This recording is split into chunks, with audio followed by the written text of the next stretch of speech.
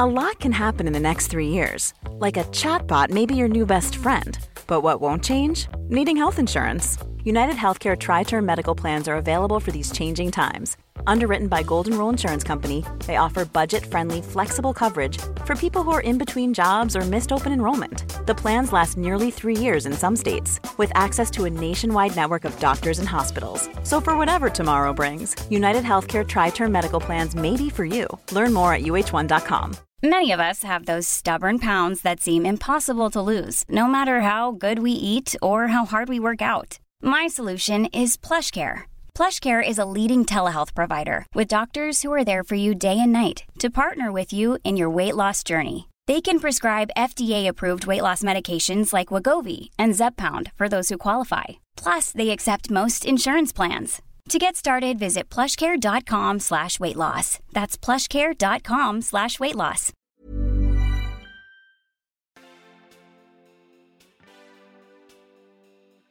Welcome to our podcast, Life After the Letters. I'm Amelie. And I'm Suba. We're friends that met whilst working our first shifts as junior doctors. And we're here to talk about the stories and challenges that we face every day.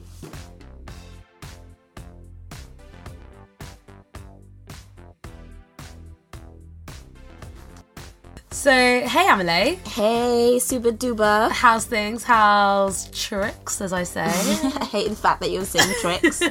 Suba's got some new lingo, guys. I'm trying to be a cool new person. I don't know where it's come from. I don't know whether she's having a midlife crisis. Quarter life crisis, mate. Quarter life, sorry. Midlife? How soon do you think I'm going to die? So, we've just all changed over jobs. Yeah, really exciting time, isn't it? I know. You've taken my old job. I have moved into A&E. And you have gone on to Jerry's. You have literally moved into A&E because that's where you'll be living for the next 4 months of your life. My work life, my social life. For real. Like, everything will be in A&E. Do you remember that show when he presents you that red book and he's like, this is your life? That is literally going to be your life on A&E. Yeah. So enjoy the basement. Mate.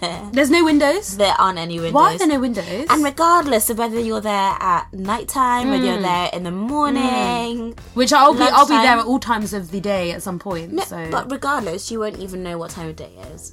It'll be a good placement. Like, I learned so much from the placement, in like how to become more confident as a doctor, but having more faith in what I'm doing, thinking through things more clinically, and what will make sense for a patient. So I think you'll enjoy it. I feel like it will be the making of your FT year.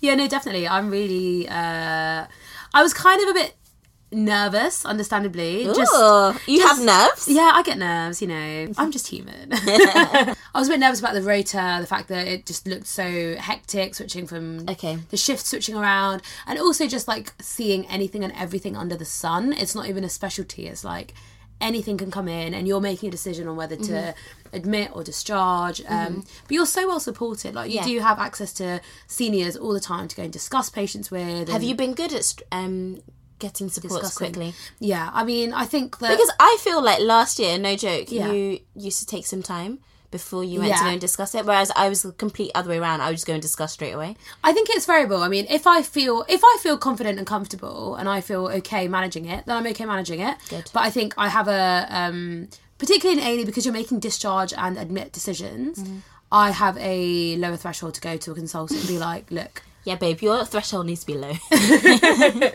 Anyways, Amelie, you've moved on to Jerry's. I have. So tell us how you're liking it, loving it. Geriatrics is just a different pace. Like, I rock up to work at 8:30/8:40. No one else. 8:50. The consultants rock up at 9 a.m. By then, it looks like I've been like on it, checking out which patients come in early. But no, it just feels really different to be on Jerry's. Yeah. Like, I think I'm just slowly getting used to it. I'm not sure I enjoy it fully as much as I enjoyed A&E when I first started on it. Yeah. But I appreciate that it's just going to be like getting back into medicine, because I've not done medicine for a good year. Yeah. More than a year, yeah. Wait. No, yeah. A year. Because it was your first job. Yeah, it was my first job, actually. So I haven't done it for a long while. Yeah. It feels weird, but it's good.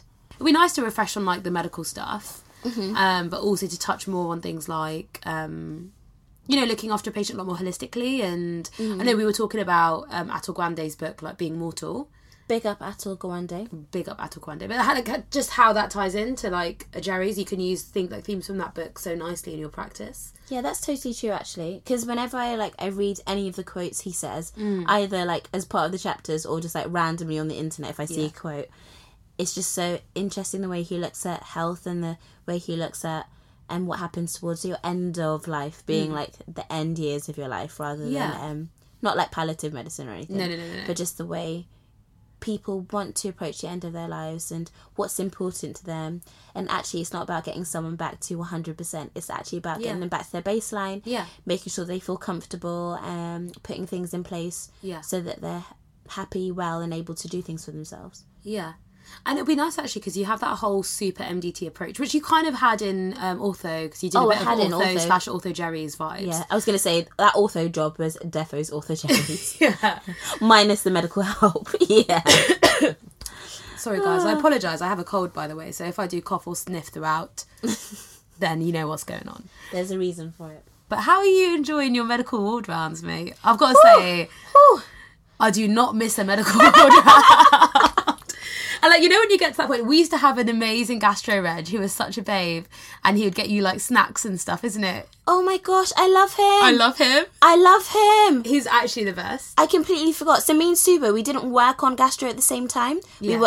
I worked on it first and Suba worked afterwards. Yeah. But basically in our old hospital, there was this like lady who'd come around with her like sweets and chocolate trolley. Basically like, you know, from Harry Potter, like the train... Amazing. The train lady with the little snacks trolley. But only her snacks were so dope. They were like so she good. had some...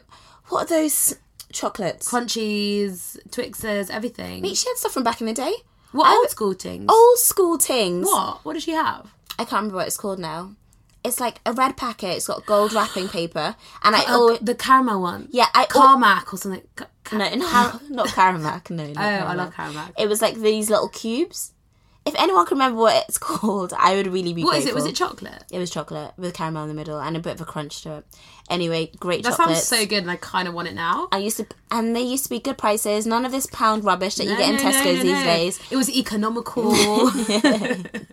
So yeah, that was our gastro placement food. But no, in gastro ward round, things were just a bit more fast paced, and it feels like on geriatrics anyway. But I'm sure I'll get used to it very soon, and I'll start to enjoy it a little bit more. But now it just feels like a very different pace to A&E and what I'm used to. Yeah, it's complete opposite to A&E, I can imagine. It's like it is. From 100 to 0. Yeah, and weirdly, it's actually very different from psychiatry as well. Psychiatry is not as slow as people may think. Yes, you're sitting down. Yes, you've got your cup of tea, your cup of coffee. You are making me miss those psych ward rounds, like psych ward round day, where you just have like the biscuit tin, the coffee, the tea. You're sat down. It's so great, and then each of the team member would take a turn, be like, "Oh, should I get the tea round?" And you get up and you're like, you know, everyone's tea order. It's great times. Literally, my joy revolves around food at work. The audience, you really get to know us a lot and how much we have an addiction to food. Speaking of addictions, good segue. Oh, yeah, smooth. We are great with these segues.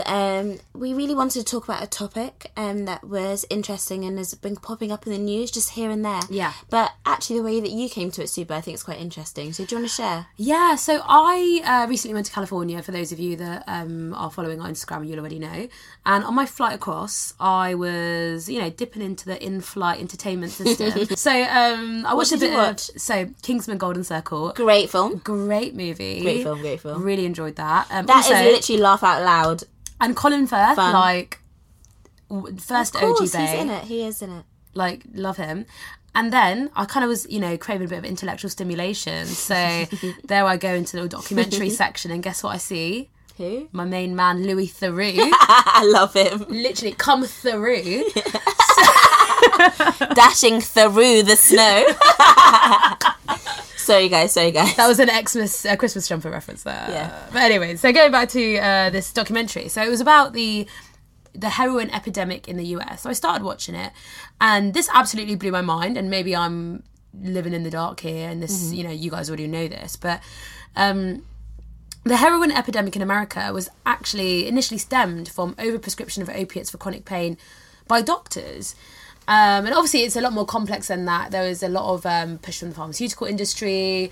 There was obviously beliefs regarding medications and sort of trust between doctors and patients and all that sort of stuff. But But initially, the trigger for the issues that America's now facing with heroin and other opiates that are being abused started with the overprescription of opiate medications for pain.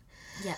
And it's interesting the populations that initially affected. So you had a large population of people from lower socio-economic background who were working in manual, labouring kind of jobs. And essentially, obviously, in those areas you'd be having all the chronic back pain from... musculoskeletal pain. Yes, osteoarthritis. Exactly. Things that just come because you have a manual labour job. Yeah. And obviously they need some sort of pain relief. And... after you give them paracetamol, after you give them ibuprofen... What's next? It's... opiates, mate. It's opiates. It is opiates. That's next. That's it, isn't it? And you can see how, initially when we learn about the WHO pain ladder, that is for the management of acute pain. Yeah. But if this person's got a long-standing chronic issue where... they need to control their pain to get on with their job, to provide for their families and maintain their lifestyle. And to buy that health insurance, let's not forget. Yeah, exactly. It's a vicious cycle, isn't it? They end up being hooked on these opiates. And the US, is facing a serious issue with it, but it's not alone. It's a worldwide problem, and the UK is becoming more and more of an issue. And yeah, it's interesting actually, because I remember when we were discussing all the facts and figures from the cases, things spurred off at the same time in the UK and the US. So... can you remind me of your figures from the US, and I'll just say mine from the UK and we can talk about that. So in the US, from the period of 1999 to 2016, there have been about 350,000 opiate-related deaths. Let's just take a breath and think about that figure. I just took a breath. Let's just let that one sink in. That's mad. 350,000 people died from opiate-related deaths. And it's interesting actually, because the thing that struck me the most was that was a threefold rise from 1999 or 1990s up until the 2000s now, when those figures just kind of went astronomical. And the similar thing has happened in the UK, where actually you've had 50,000 opioid related deaths in 2016, which have quadrupled since 1999. And you start to think, actually, what happened in these late 90s? What has happened for, number one, us to be prescribing crazy amount, number two, for the numbers just to steadily been increasing and increasing, because it's not like people's pain has been getting worse, or you have more people in pain in the community, because actually we've got less manual jobs, don't we, now? Precisely, actually. And it's not in these facts and figures they state that actually the level of reported pain in these countries has not gone up. So it's interesting to think what was the precursor to everything.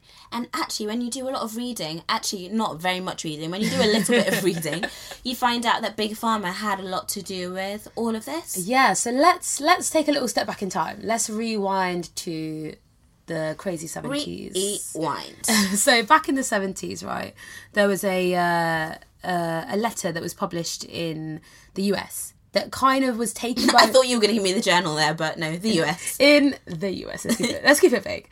And Big Pharma basically took this letter, pinned all of their aggressive marketing using this as their evidence. So this, and our hopes and dreams, yes. Yeah, and destroyed 1 million lives. So the letter says... so it was a study that was done in hospitalised medical patients, about 40,000 medical patients, and it was looking into the incidence of narcotic addiction. So there were about 11 to 12,000 patients who received at least one narcotic, and only 4 cases of reasonable, well-documented addiction in patients who had no history of addiction. And the addiction was only considered major in 1 instance. So the conclusion from this was that despite the widespread use of narcotic drugs, the development of addiction is rare in medical patients with no history of addiction.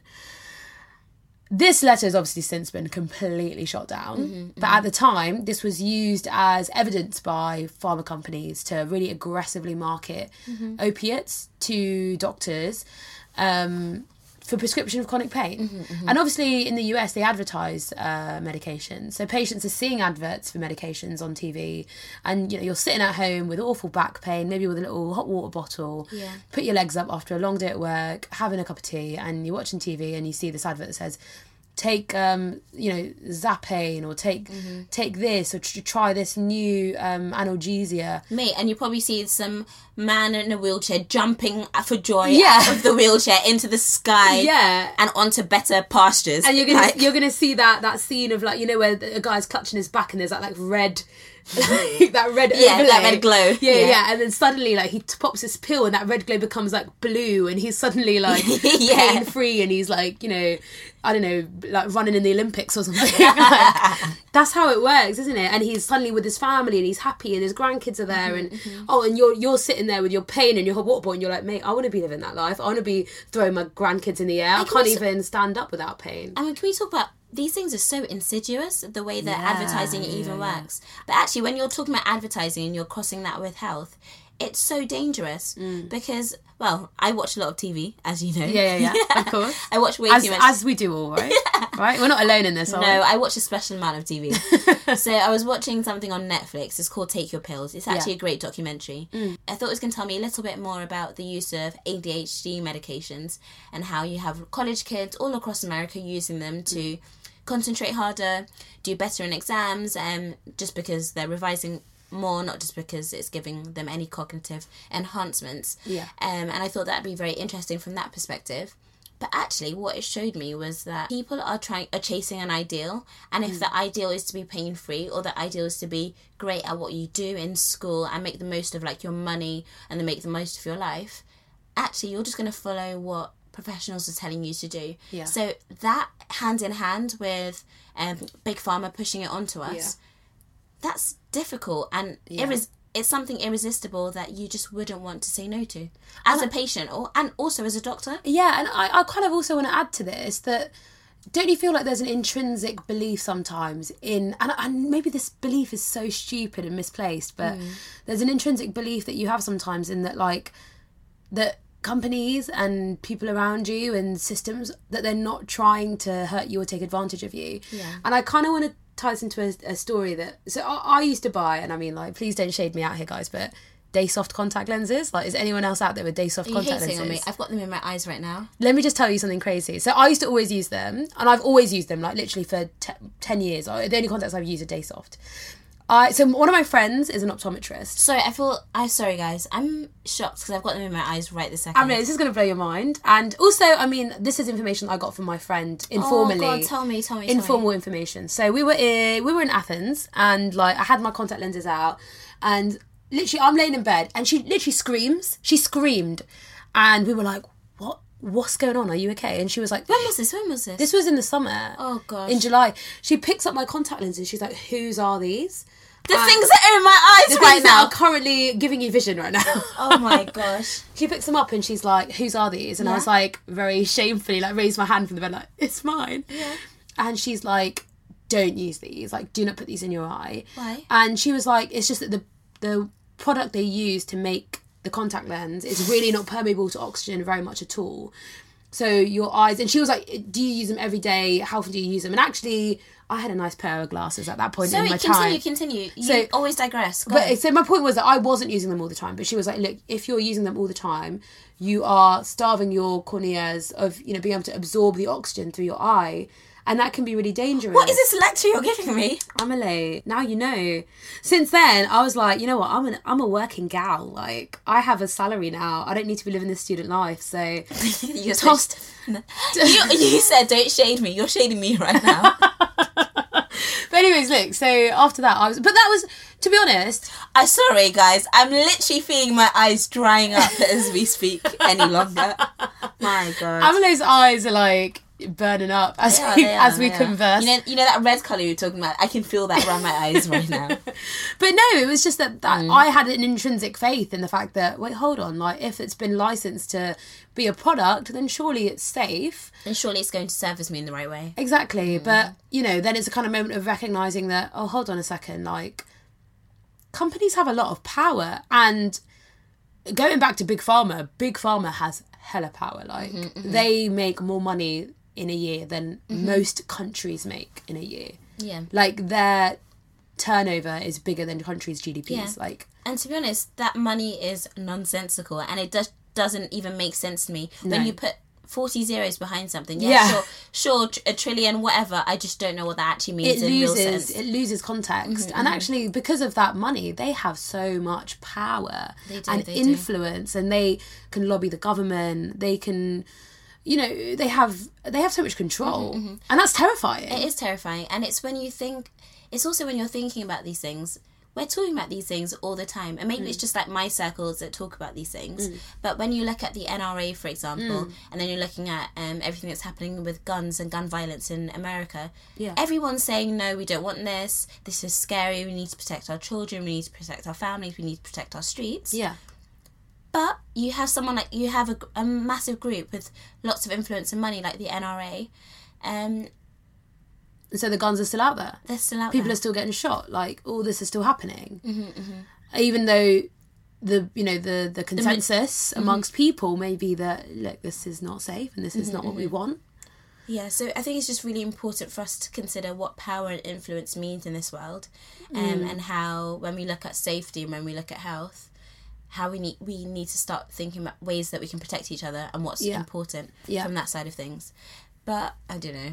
Yeah, so I mean, with Big Pharma, it's tiring. Is that with Big Pharma, clearly, so in the case of the opiate epidemic, like, they took this study and used that to push opiates, and encourage doctors to prescribe it and X, Y, and Z.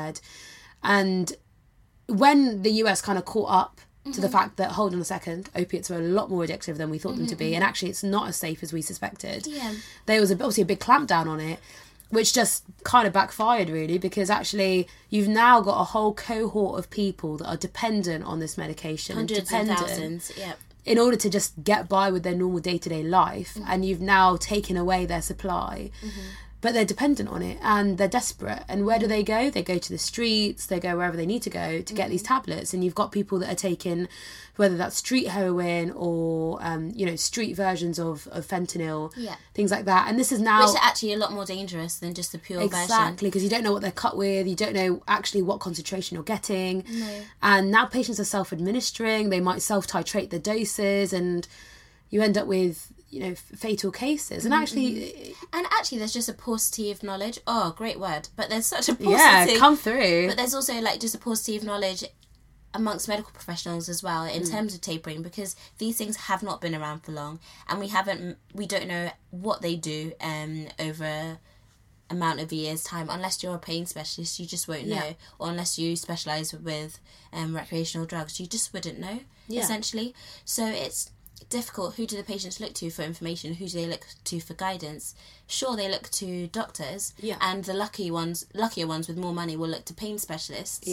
But we need to start figuring out how we educate patients on the pain medication that we're giving them, and we have to start thinking about each personal individual, how we're going to address their pain, not just with pain relief, but how we're going to address them holistically. Yeah, so like you said, like tailored regimes to an individual in a holistic manner, and not just saying the solution to your problem is a pill.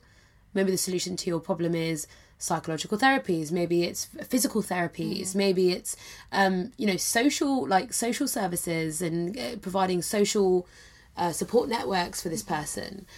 Can I bring up another TV story, actually? What is it? Go on. So I was watching this other documentary, or just like a series on BBC, and then they've got these two brothers, and they're both doctors, and they do a lot of research. They're both twins, sorry. Yeah. They do a lot of research. I love twins. Sometimes creepy, but I love twins. So they had this study. No, sorry. They walked this lady through who had chronic pain. She also had chronic fatigue syndrome. She had she may have had some rheumatological conditions, to be honest, as well. But she had osteoarthritis. She had IBS. She had all those everything under the sun. She had everything under the sun. Her. You felt bad for the condition that she had. Yeah. Essentially, she was on a whole host of pain medications, including your simple analgesias, but actually just a whole load of opioids as well. Yeah. And yes, they would help her and take the edge off, but they were just not controlling her pain day to day. Yeah. Essentially, what these doctors did, they kind of held her hand through this process, but they allowed her to sign on to this Tai Chi course. Okay. And if you look at her on day one of that Tai Chi course, she's just in excruciating pain as she's going through all the movements. Yeah. And it's actually very difficult to watch because she's putting herself through so much pain with just like, I don't know, a raising of her arm or a raising of her leg. God. And then 6 months down the line, as she continues to do this, with obviously a doctor holding her hand, giving her pain relief and weaning down her regime, this lady looks like a completely different lady by the end of the 6 months. Wow. Not only is she like lost weight, because obviously she's been able to be more active and just like get out of her house, but she is genuinely a happier and more fulfilled person, because she's now able to get out of the house, do her own shopping, do her own cooking. Yeah. And it's just that level of independence that Atul Gawande also talks about in his book Being Mortal. Yeah. It's just that level of independence and self-sustenance that empowers you. Like the more you do, the more you believe you can do. Like it's a positive cycle. Exactly. You go out there, fine, she's able to do basic movements that before she wasn't able to do, and that's going to positively reinforce herself on her own self-confidence and her own self-esteem and her belief on what she's able to accomplish. Definitely. And then she's able to care for herself. And it's weird that you said that, because actually when I look back to one of the most defining things I've ever done, which is probably like the first marathon that I ever did, that was something that I was like, okay, I've only done like halves, I've done 10Ks, let me just sign up for a marathon, also because I had a run club at that time, so I was like, let me sign up for a marathon and let me just try it. And after I was able to, like, literally as I was crossing that finishing line and coming towards the end, you feel it as a culmination of everything that you've worked hard for, that you've been able to achieve, and then you feel like, oh, actually I can achieve things I set my mind to. Absolutely. So even that in itself was a really big thing that I could take on to different areas of my life. Every part of your life. Like the fact that you have successfully done something that maybe previously you questioned whether you could or couldn't do is so empowering. Yeah. And I suppose that brings us on to pain, because pain isn't just about the physical notion of pain. There is a lot of psychological so much components to it. Absolutely. And a lot of people, and it's a very well documented fact that depression rates amongst chronic pain sufferers is really high, because understandably, like, you know, and you think about the fact that if you're in pain all the time, of course your mood is going to be low, of course your activity level is going to be low. You can't sleep. You can't sleep, you can't walk to the shops, you can't go to the pub to socialise with your mates. You can't care for your children, you can't fulfil the needs that you want to fulfil as a human being. Precisely, like you can't maybe go to work. You lose out on so much of the things that satisfy and fulfil us and enrich our lives. And all you're left with is this constant pain, and like that's all that's taking up your mind. And if you go to your doctor about it and they turn around to you and give you this tablet and you take it, and of course it's going to work because that's physiology, you take an opiate, it's going to work, but it's going to be momentary. So maybe for those 3-4 hours it works and it makes you feel good, but then the pain will come back, so you take another, it works, and then it makes you feel good, but then over time you become tolerant. You start needing more and more and more and more, and you end up with patients taking, or you know, just patients, people taking insane, fatal doses of these medications that are dangerous, but they do them in the most innocuous and well-meaning way. These aren't patients that are trying to end their lives. These are patients that are just trying to manage their symptom and like live their life, ironically. So why don't you share your story that you told me earlier? So I've done a total of 3 days on A&E, but I did encounter a patient that ties in quite nicely with what we've been talking about. So a patient that's been suffering with chronic pain and IBS, and this was, you know, the patient had pain relief prescribed by, I'm not quite sure who, but was taking things like MST, all the neuropathic analgesias, gabapentin and amitriptyline. Yeah. Many of us have those stubborn pounds that seem impossible to lose, no matter how good we eat or how hard we work out. My solution is PlushCare. PlushCare is a leading telehealth provider with doctors who are there for you day and night to partner with you in your weight loss journey. They can prescribe FDA-approved weight loss medications like Wegovy and Zepbound for those who qualify. Plus, they accept most insurance plans. To get started, visit plushcare.com/weightloss. That's plushcare.com/weightloss. Many of us have those stubborn pounds that seem impossible to lose, no matter how good we eat or how hard we work out. My solution is PlushCare. PlushCare is a leading telehealth provider with doctors who are there for you day and night to partner with you in your weight loss journey. They can prescribe FDA-approved weight loss medications like Wegovy and Zepbound for those who qualify. Plus, they accept most insurance plans. To get started, visit plushcare.com/weightloss. That's plushcare.com/weightloss. Hey, it's Paige DeSorbo from Giggly Squad. High quality fashion without the price tag. Say hello to Quince. I'm snagging high-end essentials like cozy cashmere sweaters, sleek leather jackets, fine jewelry, and so much more. With Quince being 50 to 80% less than similar brands.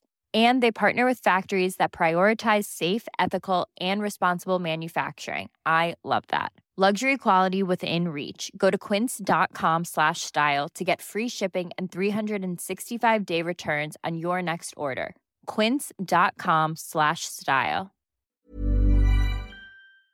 And was also given fentanyl lozenges or fentanyl lollipops, which was the first time I'd heard of it. And isn't that literally the most like contradictory phrase? You kind of think of it as being like, you know, like a Strepsil, but it's fentanyl, but it's got fentanyl in it, which is mad. And like, and it just sounds like something easy that you can just like pop in your mouth, suck away at. Like, is it even a medication? No, because it's a sweet. Like, it's so dangerous, isn't it? Oh, bless her. It's so dangerous, and also blows my mind. But fentanyl is so much stronger than heroin. Like, it's super strong stuff. Like, fentanyl is not playing around.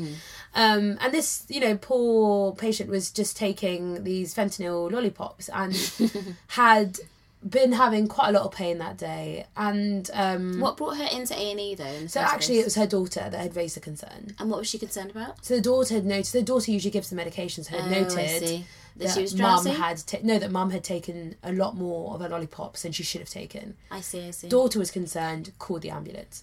I mean, luckily, because it had been sort of over a period of time, there hadn't been any sort of adverse effects from the fentanyl. Good. But it kind of goes to show, like, when I was talking to the patient about it and I was sort of just checking, you know, what was her intention and doing a quick little overdose, like, history, that, you know, it was completely innocuous. Like, she did not have any intention of ending her life. She was just trying to manage her pain. And the fact that they were lollipops and, you know what I mean? You just don't think it's going to have a bad effect. And when I was sort of educating the patient on the dangers of fentanyl and actually how strong it was, the patient was absolutely taken back. Yeah. But yeah, no, it was... And those kind of situations that happen are such good reminders to us as clinicians how we need to behave and how we need to safety net certain situations for patients. Because yes, you can prescribe and yes, you can get a handle of of a problem for a patient and give them a solution.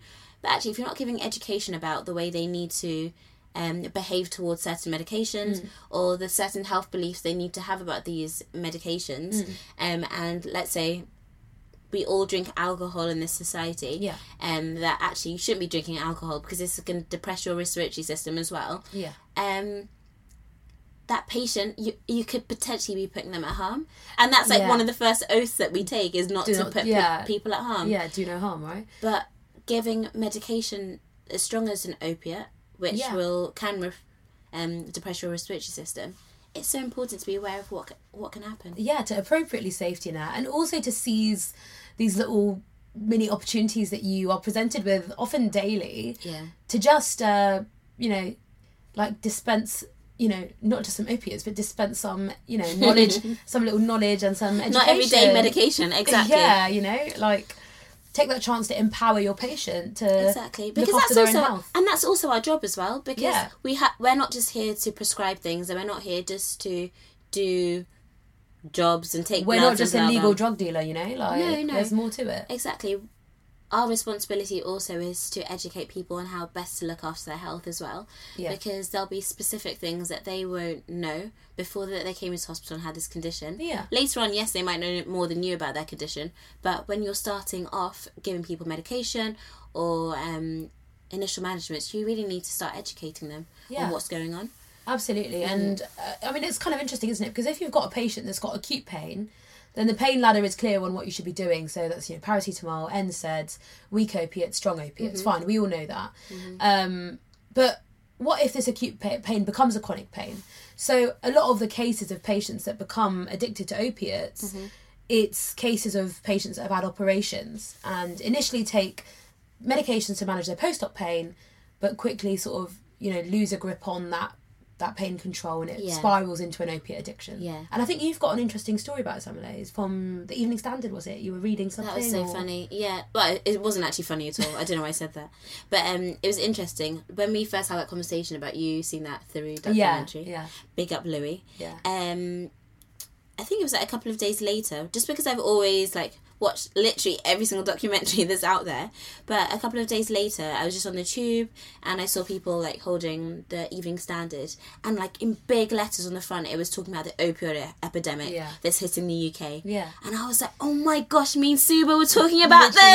Yeah. And it was, but I make it a point not to read the Evening Standard and Metro because I think they're like kind of rubbish news. But anyway, but I was like, that will be another episode. That is another episode. But I was like, you know what? Let me pick up the Evening Standard and have a read through what was going on. And when I went home that evening, I went on Google and just had a look to see a little bit more about the man behind the story. Essentially, the Evening Standard, they exposed a story about a man who was doing very well for himself. I think he was like a millionaire, owned businesses. And essentially, he had appendicitis, had some pain post-op, like any patient who had an operation would, and he was started on some opioids. And those opioids really helped with his pain, and he admits himself that it also gave him a bit of a high and made him feel like he could like get about his day. Because actually it's a psychological upper as well, isn't it? Yeah.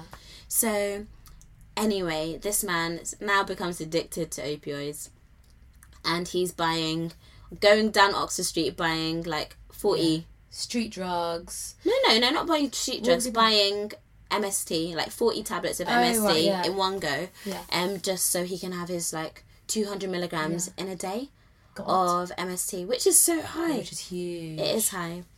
But then I suppose it just doesn't discriminate against who becomes addicted. I mean, think about like Prince and, you know, the fentanyl, and, you know, I think you were telling me that recently they released the amount of fentanyl that they detected in his system, and it is crazy. Yeah, I wish I remember the figures, but it was a crazy amount. It might have been like 100 times more than your like fatal dose. Oh, that's what I mean. It's insane, isn't it? But it's an addiction, and I think that's the side of it that we should also talk about, because a lot of it is, you know, you're prescribing your patients opiates, but addiction is sort of like, it's, you know, it's got such a taboo around it, and it's a lot of the time it's sort of seen as being like a moral failure, an intrinsic fault in your psyche that you got addicted, it's your fault. And look at you alky, look at you morphine seeker. Yeah, but actually it's vulnerable people that have been given a tool, unfortunately in the case of opiates, often by a well-meaning healthcare professional, and that's just what they've latched onto, and it's the way that they're coping and they're managing. And it's important to acknowledge that when someone's got an addiction, like, it's a multifold way of managing them. And, you know, you need your behavioural therapies, you need your sort of social therapies, you need your medications in the case of opiates. You need things like methadone, you need buprenorphine, to wean them off the, you know, the opiates that they're using. And that's where America was going wrong initially. And I suppose fair enough they were going wrong, because it had never been seen before. And actually it's only now that we're seeing all the disastrous effects of everything. So I can see why these things are becoming more well known in the news. But initially they were treating these addictions from a psychological perspective. Just as you would with alcohol. Exactly. Or different types of addictions, maybe like sex addictions, I don't know. Gambling, things like that. It's a well-documented way of managing addictions, which we all know is like the 12-step regime. But when you're talking about something as physiologically changing... like an opiate. An opiate, exactly. Something that allows you to move, something allows you to like get up out of bed. You need to also treat it as a physiological problem. But on that note, actually, I read a fact about the US and its like drug and alcohol like rehabilitation services and addiction services, where only, like, it was recently this fact came from, but only 40% of sort of their 12,000 treatment facilities actually offer medication. Interesting. Alongside behavioural therapies for addiction services, which is crazy, less than half. Which addiction services? So this is broadly speaking. But say if you're considering that the US has got a humongous level of opiate addiction, then, you know, the fact that only 40% of their services are offering things like methadone or buprenorphine That is quite crazy. Yeah. Also, did we talk about the fact that the US consumes 80% of opiates in the world? And for what, 5% of the population? Yeah, considering that they make up 5% of the world's population, they are consuming 80% of opiates produced globally, and that is prescription as well as illicit. Yeah, that's a crazy fact. That is crazy. Yeah, and that will definitely be perpetuated by Big Pharma, and it can only be perpetuated by Big Pharma because we're the only countries who are able to afford these medications. Yeah, absolutely. And we're the only. And it's weird actually because the more that we talk about people having like more choice and people wanting better things for their lives, actually people want a sense of well-being, and the absence of pain is well-being enough in itself. Of course. So of course you'd want this in like these Western quote-unquote developed countries. Yeah. So no wonder America is the one that's suffering from it. Yeah, it's just insane to think about the absolute scale of the issue, and also to consider that we're not that far behind in the UK, and it's likely to become more of an issue. No, we're probably about the same proportion-wise. And even to think about with the UK, like the whole street drugs thing. I remember you were telling me, because we have lots of street cred, but we were talking about. Well, we were just wondering, like, okay, so how much is it going to set you back if you wanted to have a bag of heroin, or? So, guys, I don't know why Suba is like googling bags of heroin. I don't know. It's grams. It's measurements. What's the quantification? Is it mils? Is it ounces? She's like rocks. Is it bags? Is it who knows? Those rocks of crack.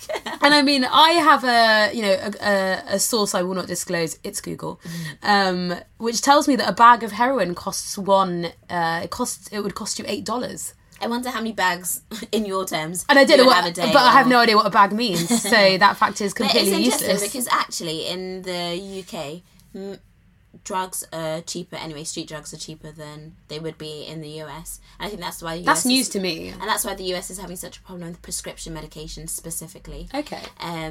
And obviously also because we've got a public healthcare system. Yeah. It's the prescription thing is also already a bit more difficult. Yeah, I suppose so. Yeah, I suppose people just have different way of accessing medications and where they can get it from.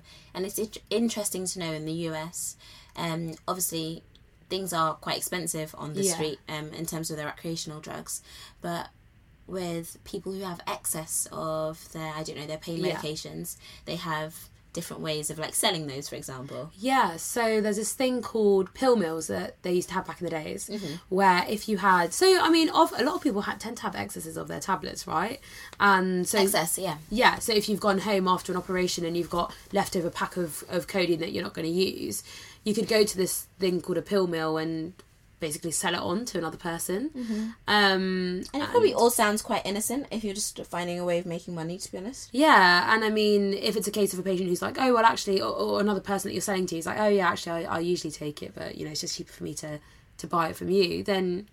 And you're probably not buying it directly from the person, you're probably buying it through this pill mill, as you say. Yeah. Obviously, that was all really clamped down on once the negative effects of opiates and the addiction rates all came out, and there was a big shutdown on it. But obviously people were then turning to dangerous and more dodgy routes of trying to access medications to supplement their addiction. At that point, you're turning to street heroin, you're turning to street versions of fentanyl and things like that. Yeah.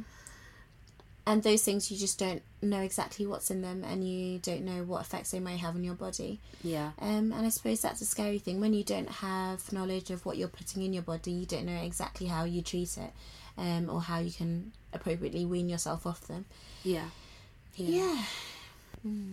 I mean, as junior doctors, like, we're always prescribing analgesia. So in A&E, for instance, I found this interesting, but whenever patients come in, obviously, like, they're in pain, they're uncomfortable because of whatever reason, you've not maybe had a chance to assess them yet. Yeah. But the nurses will be like, oh, doc, this patient's come in with loin pain and, dysuria, blah, blah, blah, could we get some analgesia? And you're like, okay, fine, yeah. And you start off with paracetamol. Okay, yeah. But, like, and then the nurse says, oh, no, doc, they've already had paracetamol at home and they've just had some aspirin. I mean, they would say they've just had some ibuprofen. And so you're like, okay, well, what's the next step?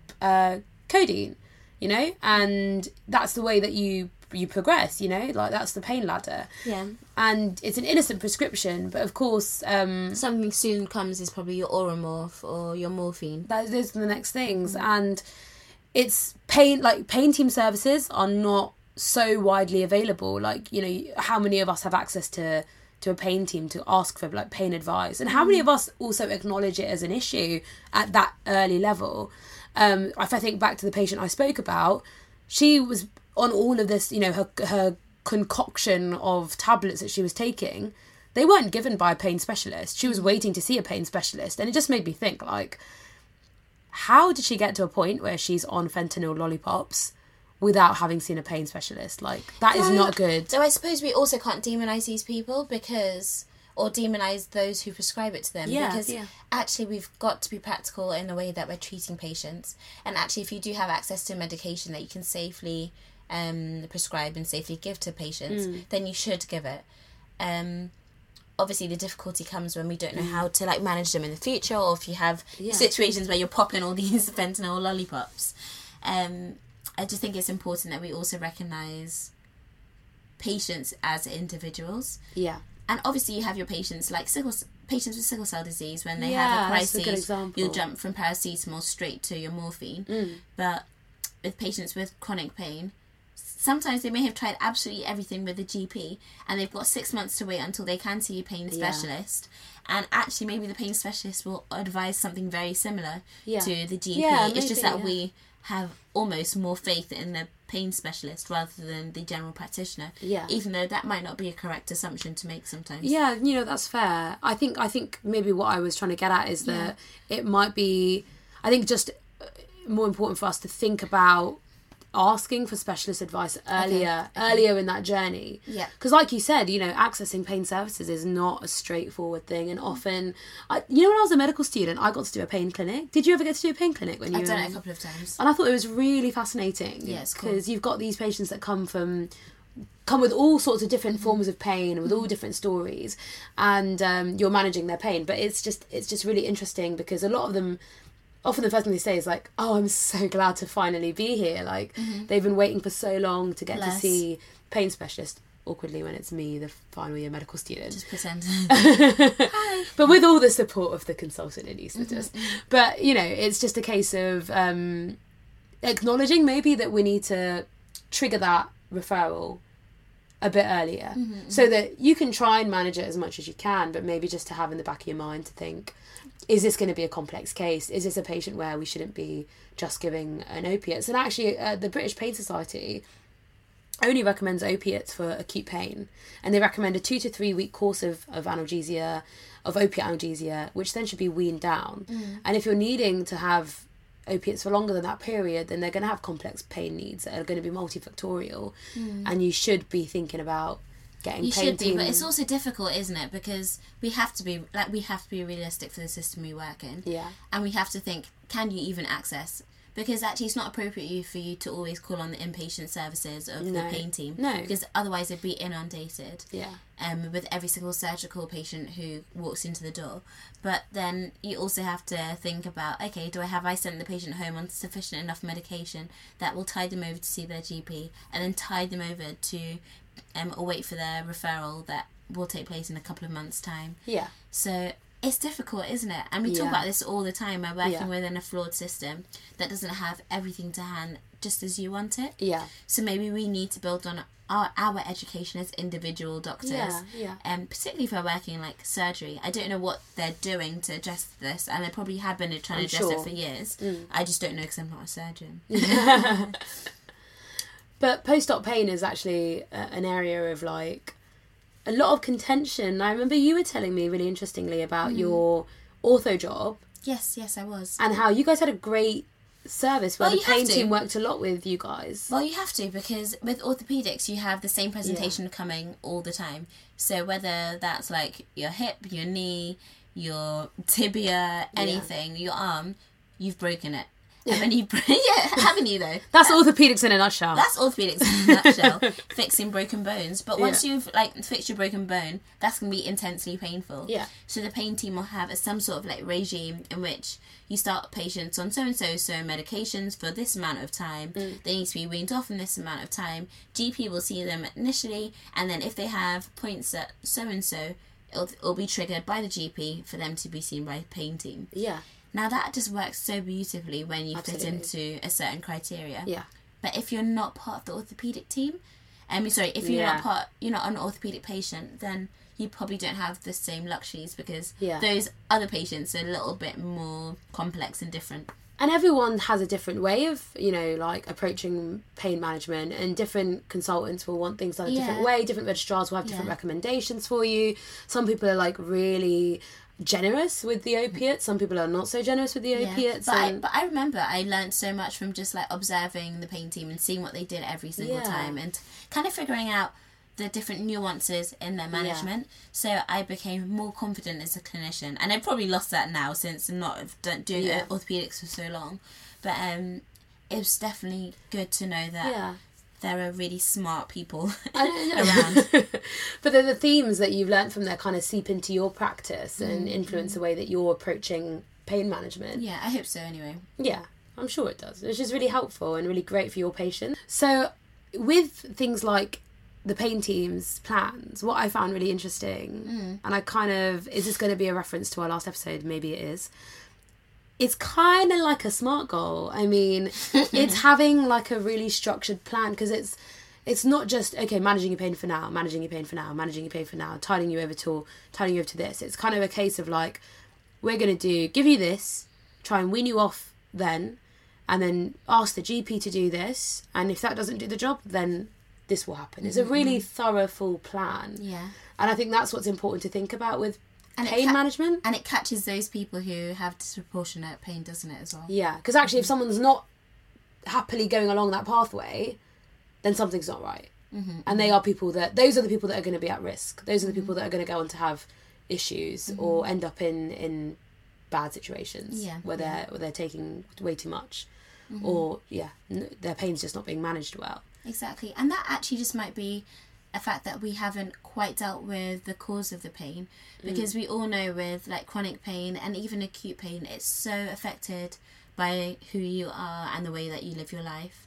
So whether you're not getting enough sleep or whether you're more low in mood, then actually all those things can really impact on your perception of pain and how you're feeling the pain. Of course. And it's very real, but it's something that will change from person to person. Yeah. So maybe for these people, something like CBT is important. Or maybe for other people, actually doing, I don't know, some yoga or Tai Chi physical therapy is important. Or physio, or definitely. Taking into account occupational therapy and thinking, okay, what adjustments could we do in their household to make certain things a bit more suitable for them so they can get on with their life the way they were before. Exactly. And maybe that will relieve a burden for them, for example. Yeah. Or increasing even something as simple as a package of care to making sure that this patient is just washed in the morning. That might make them psychologically happier. The quality of their life will go up, and then actually, like we were talking about earlier, that positive cycle sort of kicks in, and you feel more empowered to get back to living the life that you were living, or at least now accepting a different baseline. But that's what it's all about.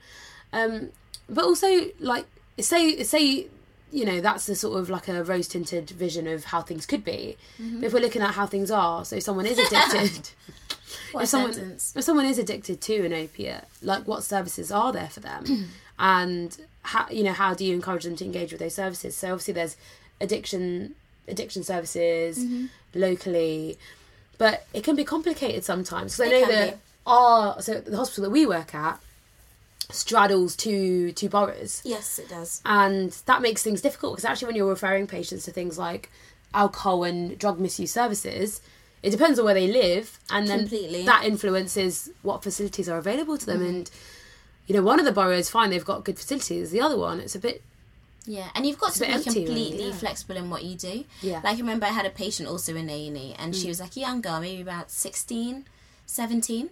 Anyway, and she needed some safeguarding, and unfortunately she didn't live in the borough in which she presented to. And then the borough that she did live in had a service that you couldn't access overnight, and this girl came in overnight. So, and we couldn't keep her in hospital just because we needed her to access them. Anyway, I gave her a number and I told her to call. And just because she's 16 and 17, I just had it in me that she wasn't going to call. So I asked her just to make sure she left the right mobile number. The next morning when I went back to work, I gave her a call just to see if she done it. I was like, hey. And then she hadn't done it. I said, can you call them now and make sure you give me a reference number, even though I like made up the fact that it might even be a reference number. Lol. Let's hope there's a reference. Exactly. I was like, whatever, that means she called him. Anyway, she called the team that she needed to call, and then she gave me this like reference number, which I noted down, and I probably have and did nothing with. But just the fact that I had to kind of work my way around the system to ensure that a patient was safe. That's things that we have to do for any scenario, regardless of what it is. Because actually, if we choose to work in certain areas, like if we choose to do foundation program training and we are an A&E doctor, you have to make that a specialty work for your patients. Because it's their health and their safety that's paramount. And that's your priority at the end of the day, is like the safety of your patient. Mate. Am I getting paid for this job? I think you should just do the job that you're meant to do. Anyway, some people haven't got that memo yet, but anyways. It's been interesting, isn't it, this topic? Yeah, it has been. I think we've covered a lot of things, haven't we? And it's been... And isn't it weird how every single time we come back to the same themes of community and what community management means? Because, I mean, at the end of the day, your patients, they're not spending their lives in a hospital. Mate. They're going home, and that's where their lives are, and that's where they exist, and that's where they are who they are. And that's what you're trying to get them to. So... if they need support, like, it's in the community, and the services they're going to need are in the community. Exactly. And as hospital doctors, we need to keep that in the back of our minds and have an awareness of how best, you're going to enable your patient to access those services and to maintain their quality of life. Yeah, definitely. But also, a lot of things that we've spoken about today, like, they were very reflective, weren't they? And also things for us to take back to our practice and continue to maybe use in our practice, but... Definitely. It feels like a portfolio session in here, doesn't it? Like a good reflection on the way that we work and the way we need to work.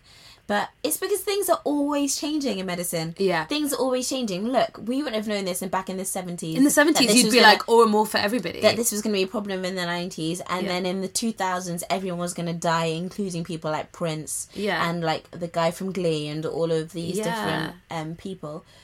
And another, 350,000 people in a year. God. It's actually madness, but it's important that we just keep on top of what's going on and what's changing. Yeah, and that we have an awareness of it, and that we're able to, like... change practice? Exactly, change practice, educate your patients, encourage them to live the healthiest and the best life they can. Yeah, and recognise that we don't know everything ourselves. Preach it. Preach it! Right, I think that was a nice, like... Exactly. I feel like I've gone to church. Yeah, I feel cleansed. But no, thank you so much for listening, guys. I hope you enjoyed the episode as much as we enjoyed making it. Yeah, thank you always. And feel free to please leave us a positive review. And also subscribe so you can get notifications. Yeah. And leave us a 5-star rating, naturally. 5-star. And check us out on Instagram. Follow us if you have an Instagram account. One day we will make Twitter pop up out of nowhere, but it's also about getting time for us, isn't it? Yeah, it is. Thank you so much, guys. Yeah, see you guys and catch you on the next episode. Bye.